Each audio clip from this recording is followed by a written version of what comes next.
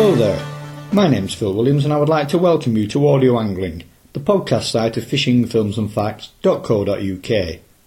I'd also like to welcome you to Angler's Paradise, a purpose-built luxury coarse fishing complex at Halwell in Devon, designed and built by Zig Gregorek.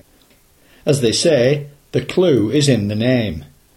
What then was the inspiration behind setting up a luxury commercial mixed course fishery? I used to live in London and my attitude to life was very, very, how shall I say, enjoy to the full. And I used to follow one of Oscar Wilde's quotations, the best way to overcome temptation is to give in to it, which is all right when you're still single. But I met a lovely Rose, I wanted to get married. I had too many temptations in London, so the other way to do it is run away, and that's what happened. I decided to run away to Devon or run away from London. It took me 2 years finding a place, because originally I wanted either lake or river. That was my reward from whatever. And I thought I would be able to retire, take it easy. It's never like that, because after we got married, we had 3 lovely daughters, and that's when you work your off. Good and proper. Originally, we did not come here to do Angler's Paradise as such. I was still selling insurance with CICA, and I thought I'd go into fish farming. As usual, for whatever reason, everything I do has got to be different. And I thought, right, nobody's doing ornamentals. So I went into golden tench, koi, golden rudd, etc. We were successful in doing that. We met somebody, a good friend of mine, called Paul Bryant. He's got a PhD in fish farming. He's written a book. We actually used maturity grounds, stripped the fish, and did all sorts of things. Unfortunately, Paul was exact opposite to me. I'm very, very lucky, and he was very, very unlucky. Poor fellow, everything he did went wrong, and for whatever reason, it ended up my fish farming was my most successful failure. It gave me the knowledge, gave me the fish, and helped me set up Angler's Paradise. That we came here in May 77. Angler's Paradise did not open until May 85, a good many years later. It turned out that insurance, although I was successful, I began to hate it. People were rude to me. Lots of Anglo-Saxon words and such like. And originally we thought what we will do, we just have a couple of villas. We only had 1 lake to start off with. Angler's Paradise, actually my wife chose the name, which is quite apt actually. And it was a runaway success. One of the things I did, knowing nothing about holiday business, I sort of said, what would I like if I went fishing? And what would I like in the villas, etc. So we, from the word go, wanted to make it top end of the market. At that particular time, if you went trout, salmon fishing, yes, you got the luxury. Whereas the coarse fishermen got the dregs. We put a stop to it. In 85, microwaves were the in thing. You know, it used to cost something like £700-800. Every villa had a microwave. So we really went out of our way. Little things, I remember the first customer arrived and they were still making the beds because, wasn't quite ready. And I offered them a glass because I make my own wine, 1,000 gallons at least every year. And I offered them a glass. Oh, this is lovely, they said. And I thought, oh, what the hell? I gave them the carafe. And that's how it says in our brochure, you cannot have your key unless you have a drink with Ziggy. And it went from there. I was the first one to introduce ornamental fish. I remember a good friend of mine, Peter Moen.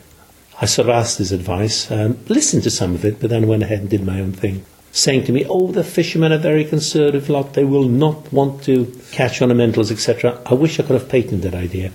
Everybody's now copied me and they've got golden tench, golden rudd, orf, etc. Not to the same extent as we have, but we're the first ones. We did designer fishing because carp, when we started, were the in fish. They still are. But there's other fishermen. I built a lake shaped like a tench, something completely different. Nothing but golden tench and golden orf and maybe some blue orf. We've got some beginners carp lake where you're guaranteed to catch. Most of them plus or minus £5, a few upper doubles. But you've got sport you catch. The main carp lake of 120s in there. Good Lord. You go in there, you can blank, but when you catch, well, when we go round today, you'll find out what's been happening. But regularly people are catching cats to upper 40s. They go up there to over 60. So the specimen carp lake, koi lake, oh, it's fantastic. And every year I used to add lakes. We now got in excess of 30 lakes. And I have great joy. I love fishing. To me it's escapism, it's communion with nature. You just relax, you forget your troubles, you forget your woes.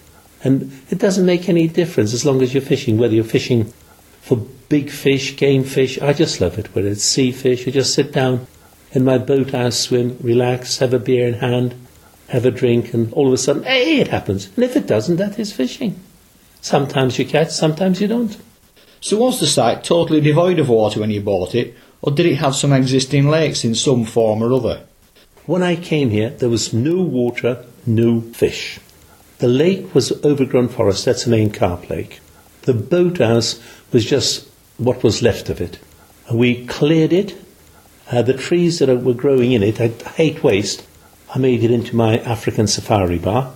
And we stocked it originally with trout, because I wanted this for my own. Carp, and some of the mummies and daddies now my upper 30s, nudging 40s. And I put in some golden tench, golden orf, etc. And then that's how it came along. This is the stuff when we were doing the fish farm with the surplus fish. So the first year was only one lake. We then did a little ornamental lake, which was Pixie Lake, where we had small fish, etc. And then every year I used to do 2 or 3 lakes. And does what we see here today bear any sort of resemblance at all to whatever plan you must have had in your head back then, or is it still evolving? Both. Originally when I started, I said, right, 10-year plan or 15-year plan, we'll have 15 villas, swimming pool, etc. Within about 5-6 years, at about 20-odd villas, swimming pool. It was a runaway success. I think it's giving the angler what they wanted. We were the first ones really, as far as your average fisherman could have a luxury villa. Designer fishing, loads of lakes all in the same place. Looked after. There's nothing worse when you go fishing and you can't get in on a lake. So we didn't do any day tickets. That happened later on. Angler's Paradise is, and always was and will be, reserved for the people staying here. We've got 12 lakes on the premises, and it's just for the anglers or the people staying in the villas.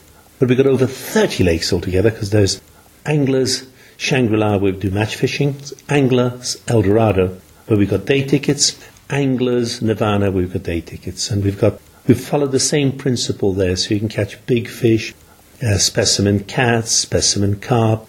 You've got a few lakes which are nice and easy. So it's something for everybody. That's one of the reasons we've been so successful, and also we've reinvested. So any profit always went back into business. Remember, we started off with 1 lake and just 5 villas. We've got 38 villas now, and it looks like we're about 250 acres. We only had about 40 when we started. Can you give us a brief overview of the surface areas and depths of the lakes you've created? The original lake, that was a Victorian lake. That's the deepest. That's getting on for 15, 20 foot in the deepest with the monkeys. All the rest, with the monkeys, they're all drainable, is plus or minus 10 foot. The rest of it is plus or minus 4 to 5 foot. That is the optimum depth for sunshine, because at the end of the day, what I try and do is encourage the fertility of the lakes. We used to put in calcified seaweed. We used to keep animals, a bit of cow dung. A little bit is good, because it's not only makes the flowers grow, but makes the fish grow. Indirectly, of course, because it increases all the water, shrimps, all the other little bits and pieces that the fish can feed on, and it helps. It's an ongoing cycle. In nature, everything helps each other. You upset the cycle, or you try and do too much with one bit of the cycle, you can create problems. And the surface area size range runs from what to what? The smallest, you're talking about half an acre. Most of them are in excess of an acre. Most of them are plus or minus 2 to 3. The biggest one is about 5.5. That's the main lake. So how is the water requirement of these lakes met? Spring fed. There's lots of springs around here. And also, some of them, there's little streams running into it. Since we've been here, thank God, we've never had a problem. We've had droughts, not very many, and the level has gone down. But because we don't stock too many fish, because they're born and bred up there, we've never had a problem either with diseases or with drought. Obviously you do lose fish, this natural progression, but never the whole lot at a time. As I understand the layout here, the complex is actually spread across 2 different water catchments, so presumably if one did happen to present problems, you would still have the other to fall back on in an emergency. Yeah, this is the other thing. You can't take insurance on fish. People used to pretend they do, but what they covered you for, they charge a fortune, and there are too many escape clauses. So what I did, I kept buying land all over the place. So at the moment, I've got 2 or 3 catchment areas. Angler's Paradise and Angler's Shangri-La actually on the same sort of watercourse, the Cannon Tree Act. But Nirvana is completely separate. And that's where I've introduced different species of fish, etc. So if something happened on one, the watercourse does not affect there. And El Dorado, once again, is completely separate. So that is partly my insurance. Actually, El Dorado is quite interesting. I didn't realize when I bought it. But that one feeds both the Tamar and the Torridge. So I could say to be the source of life for both rivers. And what we have done there, I'm utilizing some of my fish farming skills by blending different carp from different places to get together so we produce a new breed. One of the things I avoid, and I haven't done, buying in fish, because although my fish are all right and the fish I buy in are all right, they could be carriers of different things, different diseases, different bits and pieces. And it's exactly the same if you talk about the missionaries when they went to Hawaii, etc. Your common cold flu decimated population because they had no resistance to it. They got their own back, actually, because I think they gave us syphilis and some things like that. Have you noticed any variation in, say, reproduction or even growth rates between lakes over the different catchments, due to differences perhaps in water chemistry? That you can encourage it, because you'll find if you stock them too heavily, it means the fish become stunted. If you supplementary feed them, what anglers put up there, so you can grow. Same as if you're growing flowers or vegetables you want to win the show, you've got to feed it with organic matter, with things like that. With fish, you do the same, but you've got to be very, very careful. If you use too much manure, all of a sudden you can deoxygenate the water by producing too many wrong sort of things, and the fish will die. It's a very, very dangerous balancing act. Provided you are careful, you should be okay. But it's the same as everything else. Same as drinking. 1 minute you're okay and you're all merry, then 2 drinks later you're on the floor, out. What about the aquatic and bankside vegetation after the excavations were complete? Was it allowed to develop naturally, or did you give that a helping hand too? Everything needs a helping hand. This is where a lot of people, and this is where, after I started it, people tried to copy me, but they were doing shortcuts. I originally did this because I wanted to be the best, as opposed to just to make money. You have to make money in order to succeed, in order to do the things, but that was my main motivation. And what you do on building a lake, or what you spend, you should also spend on plants as much as you spend on fish. And what I did as part of the fish farm, I swapped a lot of my fish for different plants, rare lilies, all different sort of marginals, etc. So when you go around them, it looks so natural. But the oldest one really was in 79 I stocked the main lake, and the rest was since 85, but they looked like they'd been there for 100 years. That's because you stock, and once again, that creates a rod for your own back, because some of the plants can overtake, then you've got to take them out. It's like your bulrushes went in one of the places, that's got to be taken out. Water lilies are good, but if you have too many, but that's not too bad, because there is a market for those. Then you've got Alludia crispa, that's your little weed, Canadian pondweed and such like, but the best one is crispa, because that's the one. But there's a market for that, for your little tanks, and people come along and collect it. But if you have too many, it can once again completely fill the lake. The fish can't move, but a little bit in places is good, because you get all the Daphne, all the other stuff feeding in there. The fish can feed that, provides cover, prizes. It's having a balance, and this is where it's always a fighting thing. You have a garden, you want it to look pretty, you have to work at it, get rid of the weeds. And up to a certain extent, the same with the lake. Some plants are beneficial, they're all good, but if you have too many of one top, you've got to get out there and sort them out. It used to be a lot easier because we had chemicals, and right now some of them are all right. It's a pity. I never bothered with them. Now I got so many lakes, I wish we had them. And it's all manual. You just get in there. When I first started, it was just me. Couldn't afford to pay for anybody, and you get in there and it was cold, yes, and you'd pull out the weed and this. But it brings back happy memories. And are these all native plants? Or, as with the ornamental fish, have you introduced species from elsewhere in the world too? Well, as far as I know, there'll all be plants that have been in here for the last 200, 300, 400 years. But I would say a lot of our plants now are like your rhododendrons, originally from the Himalayas. But they've been here for hundreds of years, brought in by Victorians and landed gentry. So what is an exotic species and what is now an established? Carp, for instance, originally came here in medieval times with the monks because they had to eat fish on Fridays, so they used to do their own. And that's how we got carp. But being here for 1,000 years, does that mean to say the indigenous are foreign? What about the Anglo-Saxons and everything else? Look at, as far as the Great Britain is concerned. So is it indigenous? Yes, it is, because it's part and parcel of our natural flora and fauna that's been established for hundreds of years. You can't go any further than that. So what is the total species count and mix you have here over all your 30-odd lakes? Oh, there's dozens of them. We concentrate. We've got the biggest golden tench and golden orph in the country. Because of my fish farming, I noticed we've got the recycling ponds, and now and again we used to sell a lot. Now I find that with all the lakes, I just stock my own lakes, etc. We still sell fish, but I've found that as the fish grow on, you get different sort of colours, etc. So we've now bred some blue tench, white tench, all different varieties. Not many because they're not breeding through. But if somebody was to go into the specimen tench in North Lake, you'll catch fish. We think, bloody hell, these koi or whatever. No, they're tench, but they're bluish or they're pinkish or they're whitish or they're whatever. It's great, actually. I just love it. Hopefully, as time goes on, we'll have more and more different species. But it's predominantly carp, cats and tench.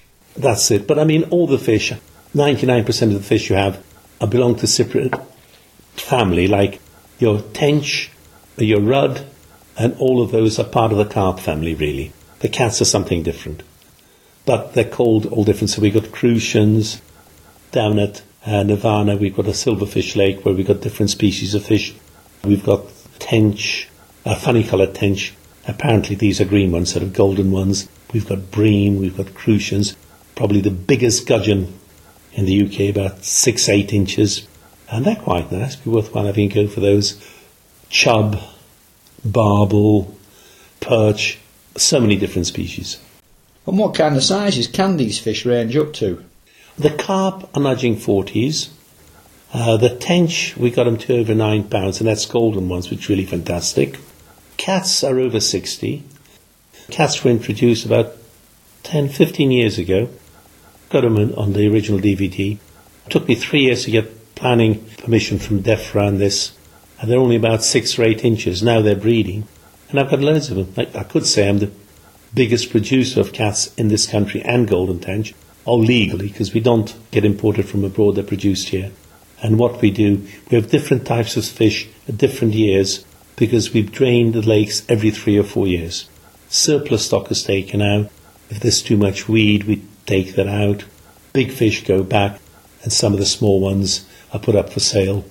That's how we go along. But same as everything else, it's no accident that the fishing in the fishery is so good. You have to work on it, cutting the grass, getting rid of surplus weed. If there's too many fish, you've got to move them, because if you want big fish, you can't have too many, because otherwise they'll sort of, compete for food, get smaller and smaller, etc. Let's now talk a little bit about species mix. This obviously isn't the same across all the lakes. Some specialise in a particular species or even size, while others are more mixed. Give us an insight into the thinking and planning behind that. The main thing, we've got 3 lakes where carp are the dominant species. Carp are the dominant species. Any dominant species will be bullies.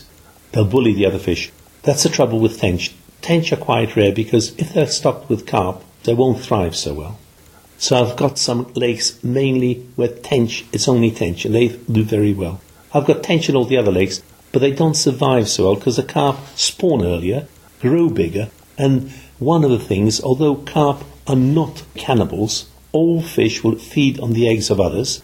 All fish will eat the small fish, tadpoles, etc. Remember, going back many, many years ago, I think we had Rod Hutchinson here when I first started in 85, and he caught a couple of carp, and I remember looking at it, and they started spitting out tadpoles. So they're opportunists. Whatever is swimming around, if there's a lot of that, they'll have it. And presumably, you tend to keep the catfish away from certain of the smaller species, such as golden tench, which would make very easy pickings. Catfish, as far as Angler's Paradise is concerned, are easy access, Octopussy and Main, and obviously the specimen, Catfish Lake. Originally had them spread round. And one's got to be very careful. You can't have too many because they'll eat the other fish. But I find once the carp get to good double figures are pretty safe. Fish over 4 or 5 pounds. I don't allow any dead baits or live baits for the cats. Occasionally, because we're registered fish farm, we mark certain fish when there's a surplus, and they can buy the ones we've got. But that we haven't done them for the last year or two. But otherwise, it's halibut pellets, luncheon meat, and such like. But cats are omnivores, and they're also scavengers. They'll eat everything. Quite a few times we had cats caught on chocolate malt boilies or strawberry sweet corn. They'll just go ahead, mop it up, there's a bit of food, and enjoy it. Obviously, they prefer live baits or whatever, but they'll take everything. You'll find, whether it's on the Ebro or elsewhere, you'll find biggest catches of cats are caught by putting in a lot of boilies. They get used to it, associate as food source, grow well on it, and you catch them.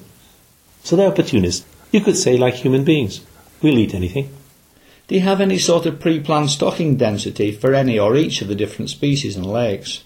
It depends. It's, how shall I say, it's difficult to define. It's just like a good chef knows where you put a pinch of salt or a pinch of this or whatever. Some people got green fingers, I've got fishy fingers, look. And it just seems to work for me. I just look at the water, I look what's in there, and so far, thank God, I have been right. If I wanted to be a specimen lake, we don't put too many, and after a while they will breed. So I drain the lakes, we take the small fish out, just put big fish. But we always have a few followers, because whatever happens, you'll lose fish. Either spawning, old age, occasionally anglers are very, very good, but one or two, by accident, they're not quite sure what's happening, have a fish out too long, or maybe whatever, and you lose them.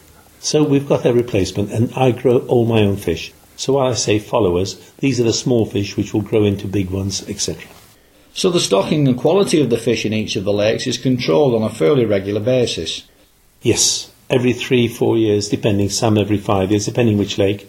We try and drain them, sort out what's happening. Any fish that are not up to my standards are either stocked in a catfish lake, because I've got a specimen catfish lake where they survive and thrive there, survival of the fittest, or they're sold, or you could call it ethnic cleansing, where we just want the best. So what about the quality and specimen proportions of your fish on a species-by-species basis? What sizes do you think you've got them stocked into, and in terms of actual catches, what are the maximum sizes that have come out so far? As I said before, the biggest golden tench, I would say, in the world, 2 over 9 pounds. Similarly, golden orph, 2 over that size.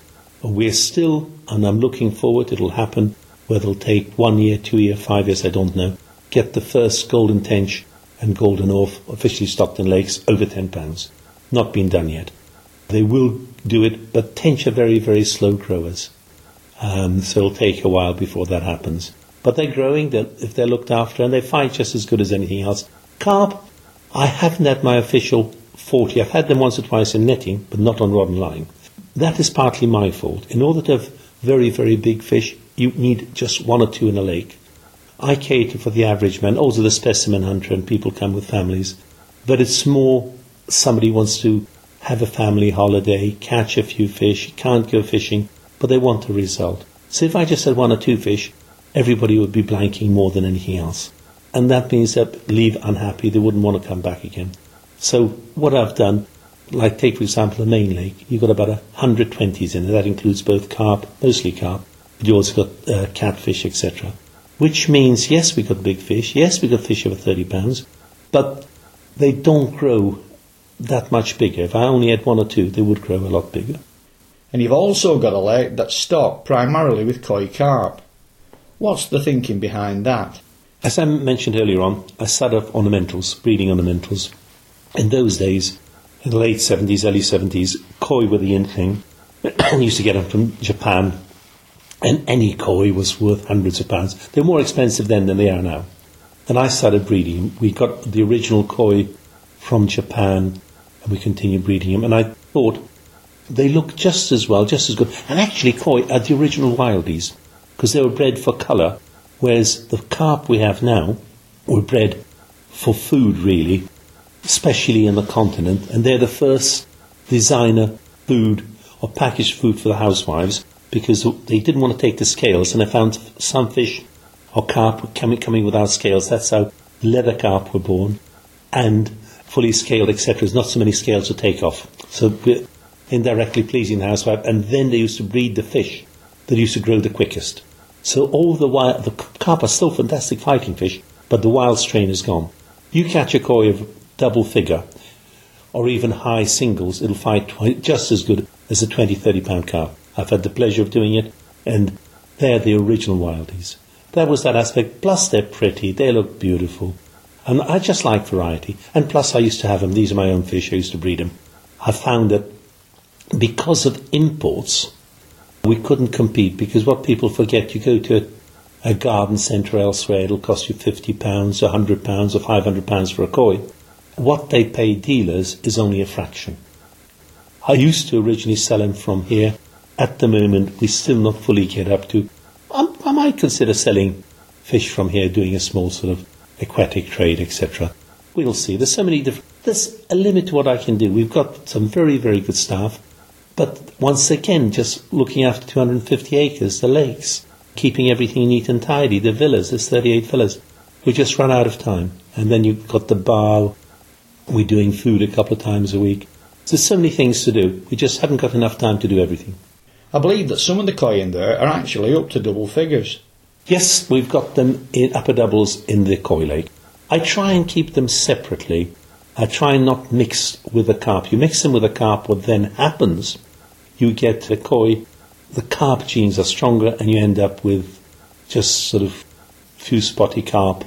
You know what I mean? They're neither koi nor carp, and they're not as big because they take the wild genes as opposed to this.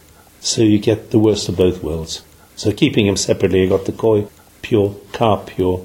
And how have anglers responded to targeting pretty-looking ornamental fish? They love it. The first response, oh, bloody hell, what's this? Oh, I got them in a garden centre. I said, look, you look after the fish in a garden centre, look after the fish you catch. You're not catching them for food. I insist on barbless hooks. Release them gently, take a photograph, weigh them, whatever, and they'll swim away. And they do much better in a natural environment, because koi are kept in a garden pond, they can't grow. Then you have filtration system, which means you have a filtration system. You haven't got natural water. They haven't got all the natural goodness, etc. You've got to feed them, etc. So my lot are natural fish. They've got all the natural food. And the angler's baits give them some supplementary food. Now, you mentioned earlier that you don't allow live baits or dead baits in any of the lakes. So what other restrictions do you also have on both tackle and tactics? Common sense. Basically, I say anything that's likely to harm the fish and no good for the fish we don't use. So as the first one, and that's going back in 85, to insist on barbless hooks.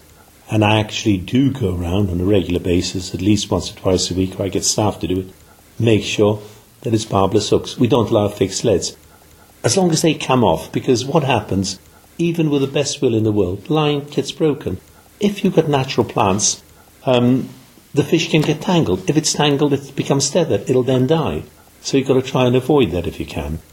Tiger nuts, peanuts, with Ben Old pulses, the tiger nuts, peanuts, if they're prepared properly, they're all right. But peanuts, and especially tiger nuts, you can boil them for a week, and they still feel the same. You know you've done it correctly.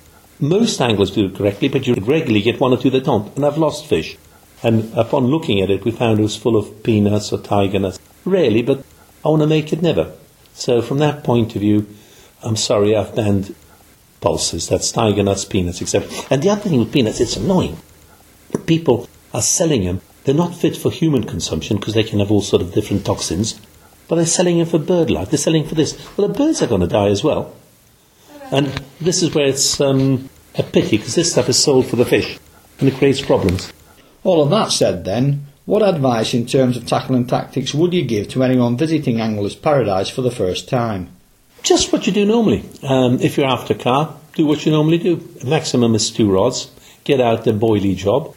But at the same time, try naturals, your worms, your maggots, the Medusa ring. Everything works and everything fails on its day. Maggots, worms and natural, I think, are the best ones going. The only trouble is, every fish likes them. So instead of the big carp concentrating, all the little ones will come in. That's where boilies were born. I mean, if you go back originally when they were going for carp before boilies were invented as such, they were using potatoes. Why? Because they were hard and small fish left them alone. The carp came along, oh, I'll have some of that. And they ate them. And then they found with introducing boilies, more protein, more this, so parboiled potatoes are no longer being used. What about timing and seasonality? Yes, once again, you've got to, different times of the year, it's better. And this is where watercraft comes in. You see fish moving. You try and work out what are they feeding on. In many cases, they're feeding on something natural. I mentioned tadpoles. Now they're going to be feeding on that. So you've got to try and see, like cats, all of a sudden, they've been spawning lots of small fish moving around. They may be preoccupied. And then you've got to try and just sit and wait. And then the other thing you have to try and remember, we get out there fishing. Yeah, wonderful, we want to catch. But the fish may not be hungry. So sometimes, especially in winter time, there may be 1 or 2 days they're not feeding at all. So it can be a waiting game. But this is watercraft, trying to find out where they are. You can see different movements. You can see the water ripples. There'll be different places, different times of the day. There'll be different places in different times of the year. So it's finding their hiding places, there'll always be somewhere underneath trees. If you're in a river, you'll find where there's a big rock, where there's an underlay, that's where fish will go into. After a while you find these things. They'll be under bridges because they get some shelter, etc. It's be impossible to give you all examples. It's something which you learn. It's like an apprenticeship. And as you get older, hopefully become wiser and remember some of those. And you forget some of them as well. Are you open all year round then? Yeah. And how does it fish over the colder months? Obviously, it's better summertime, but I've had fish caught in winter. I've actually had now and again. It rarely freezes because we're further down south, but now and again it has done. People have made holes in the ice and caught tench and things like that. How do the cats and carp respond to the cold? Not too bad. I thought they would. If you go back once again in the 70s, where carp really became the in thing and everybody went for them. Oh, you can't catch winter carp. Now you catch them all year round. Cats are similar, but it goes back to what I said earlier. There will be 2 or 3 days when they're not feeding. They'll start feeding ravenously for part of that day. So you may have to spend a week to get them feeding that one day. Can I ask you a little bit more now about the complex itself? My understanding is that it's subdivided into a number of smaller complexes with different limitations placed on the fishing at each according to whether you're a resident or a day ticket holder. It is and it isn't, because it just happened. I intend to live here for the rest of my life. And what happened, I used to go to auctions, etc. You have to remember, English is my third language. I'm just a poor little refugee. I've got 10 nationalities. But I'm made good. But you can remember me going up there and all of a sudden I'm just rubbing my forehead thinking, what the hell's happening? And next week, sold to that man over there. And that's what happened. So I ended up buying bits and pieces here, bits and pieces here. I think Shangri-La first, then we had El Dorado, then we had Nirvana, then this, then was half. But it sort of added up. And that's how it progressed, because I found from the word go, I think I mentioned it earlier, in order to get the fish, insurance you couldn't. It's just to have as many complexes, just in case something happened to one, you'd have the fish in the other one, especially if they're on a different watercourse or separate, you could continue fishing. So that was part of it. And then the other thing, I just like having variety. I liked having lots of fish. I just love fishing. I love the challenge. And it just happened that way. OK, so taking them one at a time, what is Angler's Paradise? Angler's Paradise is a paradise for anglers. It's something where we want to make your dreams come true. Where you can come, your average angler, especially in this country, can come with his family in luxury accommodation, fish at the same time. The family, they've got heated in the swimming pool. You can go to the seaside. There's lovely walks next to us. There's 300 acres of triple SSI, Hollow Moor. It's one of the rarest where you can go up there and find all the red plants and everything else. I've seen barn owls. You see them all the time. It's one of the few places when you go around, you're virtually guaranteed to see kingfishers, which very few places have got that. So you've got nature, you've got deer here, all sorts of wonderful things. And you can catch fish. If you're after big fish, if you're after dream fish, you've got to be prepared, because it wouldn't be dream fish if you caught them all the time. They've got to be something bigger. And this is where the challenge comes in. So you challenge yourself to get the biggest or a bigger one, where you may not get it. I can guarantee every week we'll have 20s and 30s come out and cats to 40, 50 pounds. So Angler's Paradise then is a small portion of your overall total of lakes which are reserved solely for anglers who are resident at the complex. That's right. So here, as I said, you can fish the few times you're allowed to fish because people come with their families. Sometimes people come with their mates, etc. But everybody's different. Some just want to catch. So we got beginner's carp lake, float fishing lake, but they're catching all the time. They want to catch big fish. Okay, be prepared for big blanks because big fish are more clever. There's not so many of them, so you've got to hang in there a bit longer. And that's where you've got to try different techniques. And this is where I'm talking about watercraft. The Zig rig is so-called. I didn't invent it, but it was invented here. I think it was in 85 or 86. We had the Messenger twins. Their father was a great big carp angler, and they were not catching. And he thought, what happened if I have the bait suspended in mid-water? And that's how the Zig rig, or etc. it's called, because it was invented here by somebody called Messenger. What about Angler's Nirvana? Nirvana is 4 lakes, or 5 lakes altogether, where we're trying to put a mixture of different things. We've got a trout lake, once again that's different, with 4 or 5 different species of trout, but also fly, catch and release only. We've also got golden tench, been caught there on fly. We've also got some grass carp, we've been caught on fly. We've also got some golden orf, blue orf, etc. All these species can be caught on fly. That's what gives it fun. You don't have to just be trout. And as it's catch and release, that's a challenge. You go around and get as many species as you can. We've then got Fat Boys Lake, where it's the fish are, how shall I say, more round. They're kidding like me now. But that is more of a catching water. Most of the fish are plus or minus 10 pounds, between 5 and 10. But there's quite a few 20s in there. But because there's lots of smaller fish, you've got to fight through to get to the big ones. Cracking Carp is an amazing lake. That one's only got about 20-30 fish.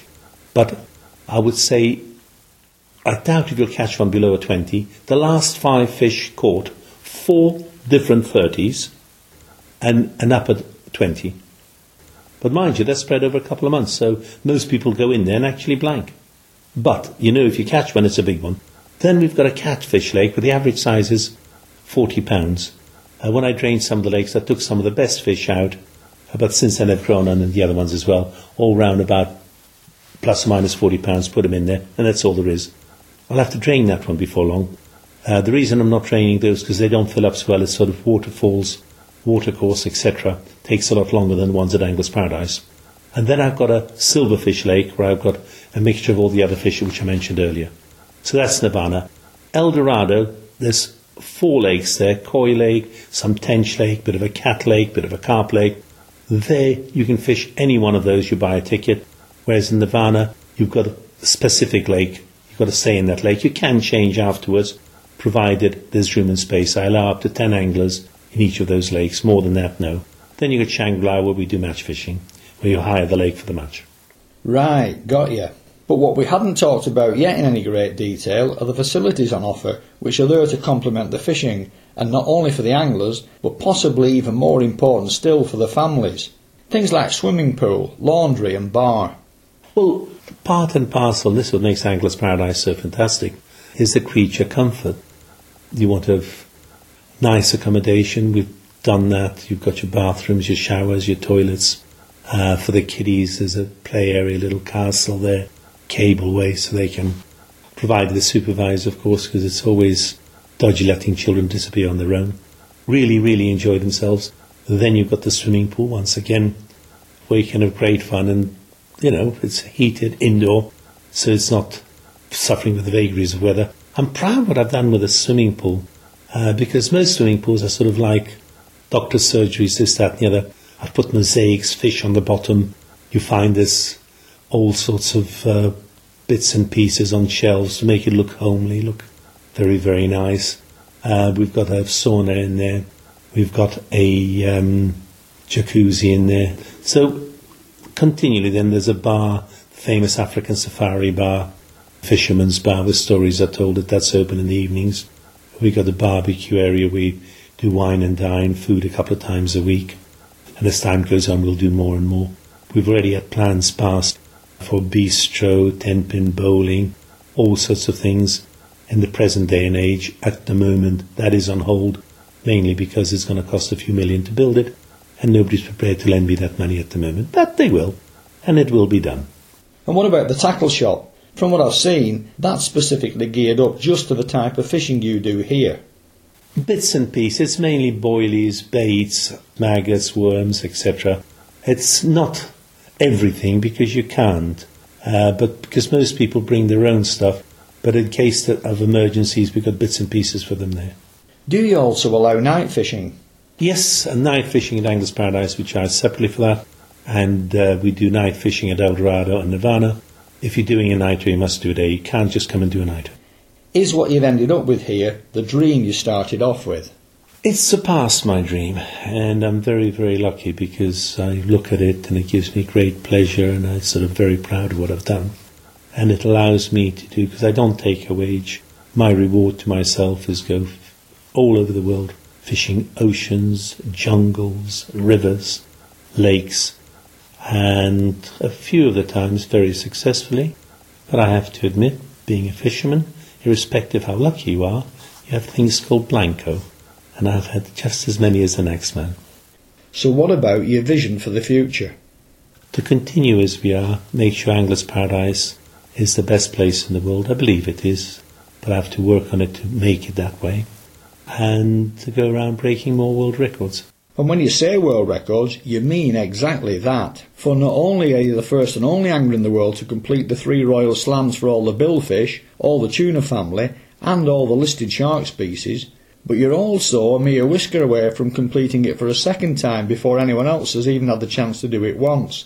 And we have a podcast interview you did with Graham Pullen on the site covering just that. Getting back to the subject at hand though, Anglers Paradise, I have to say that by any definition of the title, it is just that. The quality of the fishing here and the facilities are absolutely first class. Last year, for example, I went over to Spain to fish the River Ebro for a couple of days for cats and blanked. Here, it only took me a couple of hours to get my first cat. So to me, it's an incredible place, and one which, despite being a sea angler, I can see myself returning to again in the near future.